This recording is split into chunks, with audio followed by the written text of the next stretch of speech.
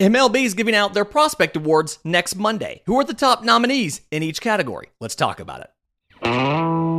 You are Locked On MLB Prospects, part of the Locked On Podcast Network. Your team every day.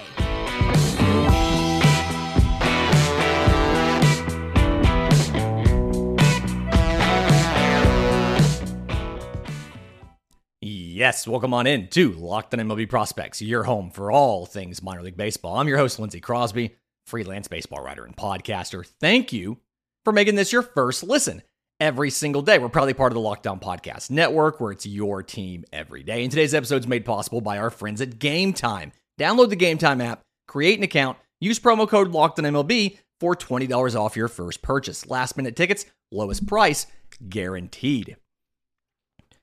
So for the first time, Major League Baseball is doing an award show for the minor leagues. Next Monday night, 8 p.m. Eastern on MLB Network's a 1-hour show where MLB is going to give out a lot of the prospect awards.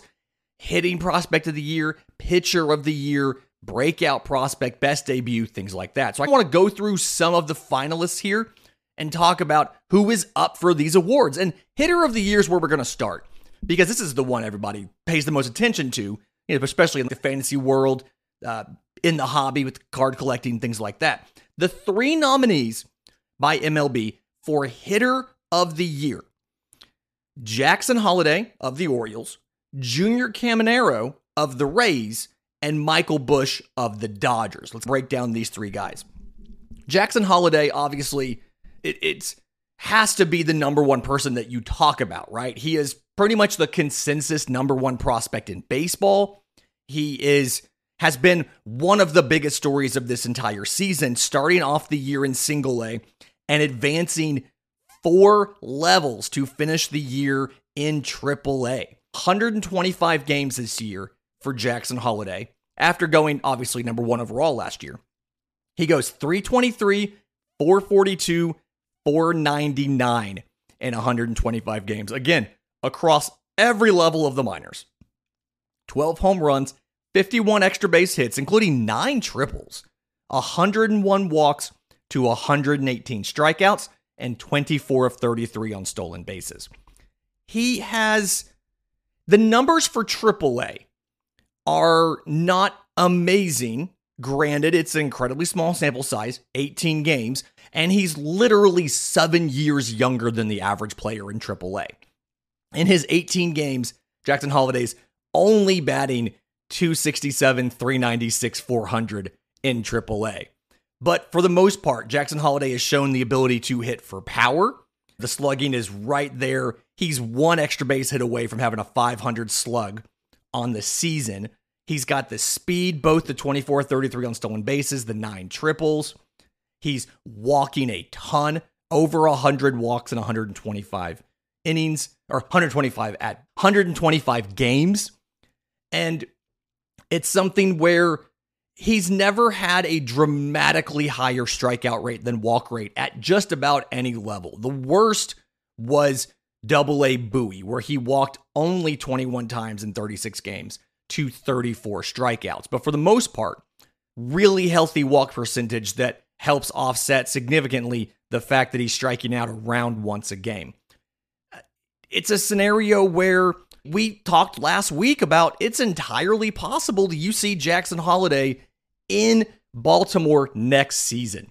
He's probably playing a bunch of second base in spring training and probably has a legit opportunity to leave spring training with the job. Now, I'm not saying he's going to be the starting second baseman, but in addition to his 98 games at shortstop, he's played 20 at second and 2 at third base to kind of get a little more versatility and to show that he's able to do it. It would be hard to argue if Jackson Holliday was the hitter of the year for Major League Baseball.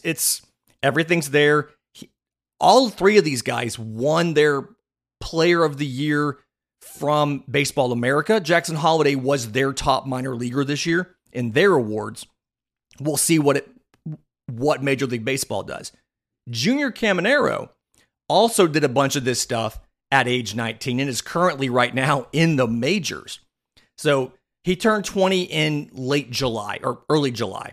but 117 games this year in the minors in high A and double A. Remember, he was promoted from double A straight to the majors, straight to Tampa Bay. But in those 117 games for Junior Caminero, 324, 384, 591, 31 home runs, 55 extra base hits, 6 of those are triples, 42 walks to 100 strikeouts, 5 of 10 on stolen bases. So as you can clearly see, batting average is almost identical, 3 to 324 to Jackson Holliday. Does not walk nearly as much, but hits for more power as far as both home runs and slugging percentage. Stolen bases isn't as much of a stolen base threat, can still run. And from my time calling his games, he's a lot better at the first to third on a base hit running than he is on just the flat out steals. That's just not necessarily a huge part of his game.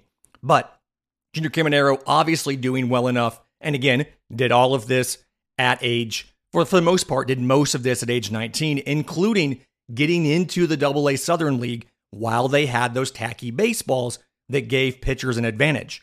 Junior Caminero, very good offensive year this year. Makes total sense. He's a nominee for this, and I completely would understand if he were to win this award as well. The third guy is the one that everybody's probably, there's always that one guy that stands out as, yeah, one of these things is not like the other. And the reaction is to say that about Michael Busch, but there are some things that are different. Yeah, 25 years old in AAA this year. He didn't do great in his major league look, but in those 98 games in AAA for Michael Busch of the Dodgers, 323, 431, 618, 27 home runs, 57 extra base hits. That's 4 triples for him. 65 walks to 80 strikeouts, 4 and 4 on stolen bases. So he walked less than Jackson Holliday, but he struck out less than both these other guys. He hit for not as many home runs as Junior Caminero, but his home run rate was better because he only played 98 games. Had one of the highest slugging percentages, if not the highest slugging percentage in all of minor league baseball this year of qualified hitters at a 618, and did all of that at AAA.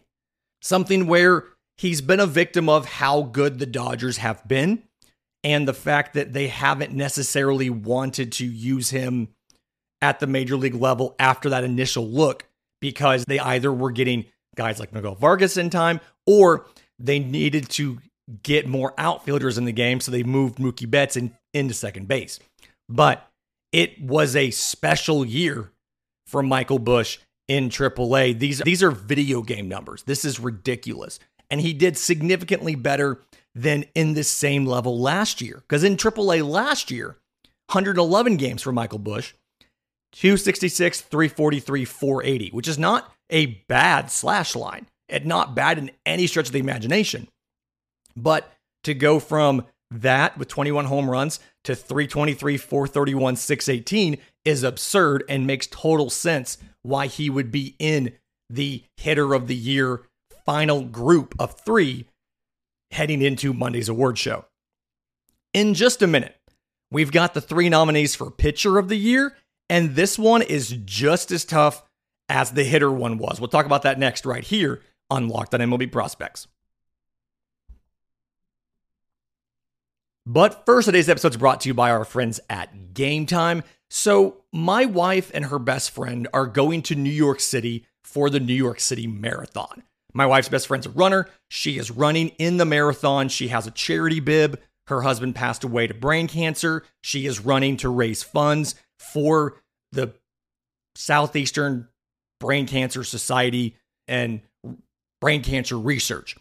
So they're going to be up there, and they were looking for some stuff to do. And they said, you know what? We're going to go see a Broadway show. Game Time is a great app to help you with that. They logged on to Game Time. They put in when they were going to be there. They put in what show they wanted to go to. It showed them all the tickets that were available, what the views looked like from their seats. And once they bought the tickets, they showed up right on the phone, and Game Time had even upgraded them a little bit to some better seats. So this is why Game Time is the fastest growing ticketing app in the country for a reason.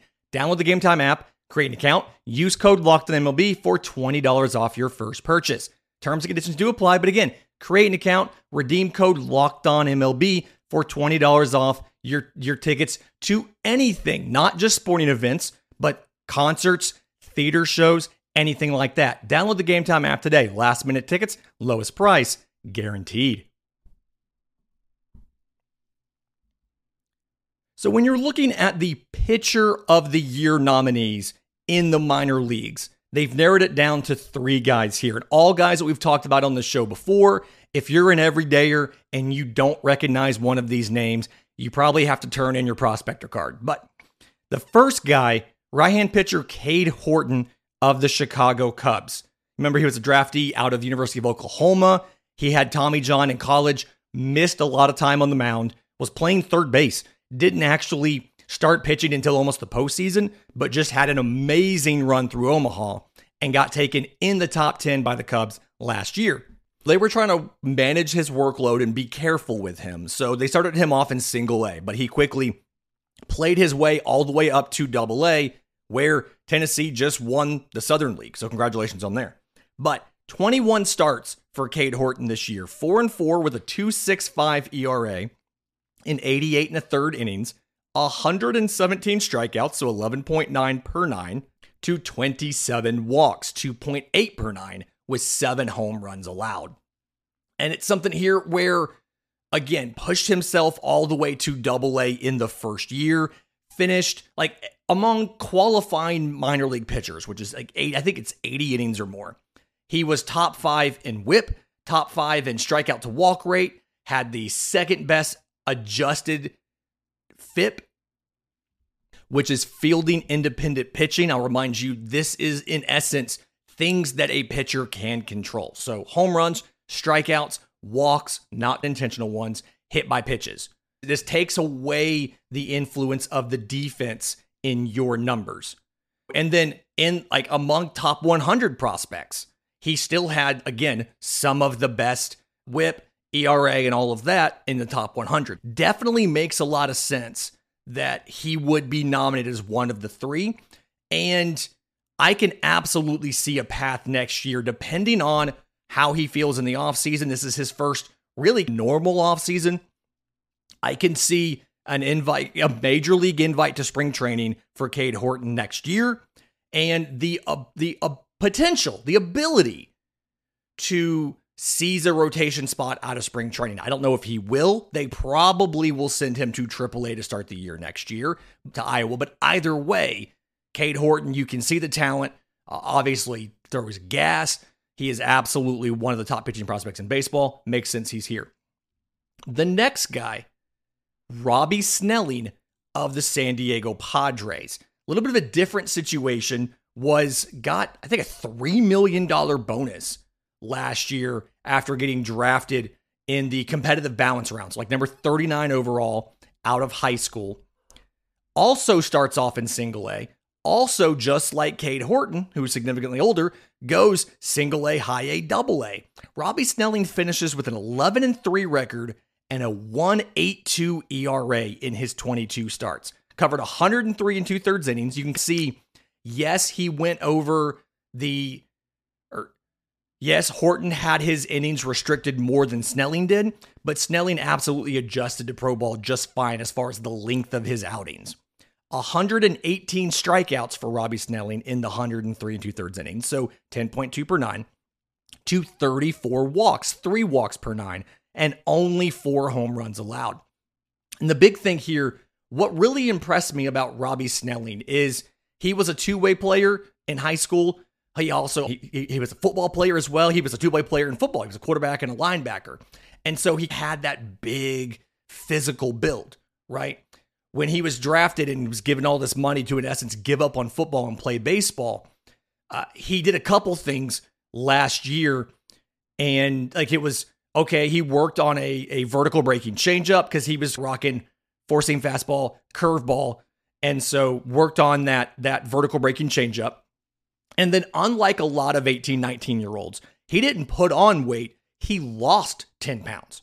So he got a little bit different body composition, something where you carry different weight differently and for different reasons when you're playing football, when you're hitting guys as a middle linebacker, than you are as a pitcher. So lost about 10 pounds and got himself into a better pitching shape versus just more athletic shape in general, and absolutely took off this year. Probably one of the more impressive 19-year-old pitchers in all of baseball. Absolutely makes sense he's on this list, and would not be surprised at all if he was chosen as pitcher of the year. The third guy we've talked about on this show pretty often is Drew Thorpe of the New York Yankees. 23 starts between High A Hudson Valley and Double A Somerset. Now, I'll remind you, he was drafted in the second round in 2022. So this was his first full year in the minors. 14-2 with a 2.75 ERA in 139 and a third innings. So I believe I know he led these guys. I believe he led most of minor league baseball in innings. He did win the strikeout crown, 182 strikeouts for Drew Thorpe, 11.8 per nine, 238 walks, 2.5 per nine, 13 home runs allowed. And this competition between these three kind of comes down to, do you want the flame-throwing college guy in Horton? Do you want the amazingly crafty lefty prep kid that's 19? Or do you want the workhorse in Drew Thorpe that took the ball and went deep into games and led all of minor league baseball in strikeouts until his left shoulder started to bother him right there at the very end of the year? He also was high in whip, strikeouts per walks, and I think he actually led all qualified minor league pitchers in adjusted FIP, so like 2.9. So he right 2.75 ERA, 2.9 FIP, like he played right to his numbers. And so these three guys, your three finalists for pitcher of the year. Excited to see which one of these guys wins it. In just a minute, there are a bunch of other awards besides just these two. It's an hour-long show, and we'll get to those next right here on Locked on MLB Prospects. But first, today's episode is brought to you by our friends at FanDuel. You can snap into action this NFL season with FanDuel, America's #1 sportsbook. Right now, new customers get $200 in bonus bets guaranteed when you place a $5 bet. That's $200 in bonus bets, win or lose. If you've been thinking about joining FanDuel, there is no better time to get in on the action. The app is very easy to use, tons of betting options, spreads, player props, over-unders, whatever it might be. So visit FanDuel.com/lockedon and kick off the NFL season with FanDuel, an official partner of the NFL. Okay, so yes, we've gotten the hitter of the year, we've gotten the pitcher of the year out of the way. There's a couple other really interesting awards that they are giving away in this show, as well as some that are not official awards, but they're still going to talk about it and acknowledge it. They're giving away the all minor league team. There'll be a first team and a second team, one player from each position. I'm really curious to see who they have where. Is Abelmek Ortiz listed as a outfielder or a first baseman for the Rangers? We'll see what happens. They're also going to do a right-handed starter, a left-handed starter, and a reliever. So we'll have an all first team and all second team. Breakout player of the year. This is somebody who was not on the top 100 to start the year and was on the top 100 to end the year. The nominees here, Cade Horton, who we've already talked about, Junior Caminero, who we've already talked about, and Jacob Misiorowski of the Milwaukee Brewers. You'll remember him for throwing like 102 at the Futures game in that one inning he got. But as a 21-year-old, he was a second-round pick in 2022 out of junior college.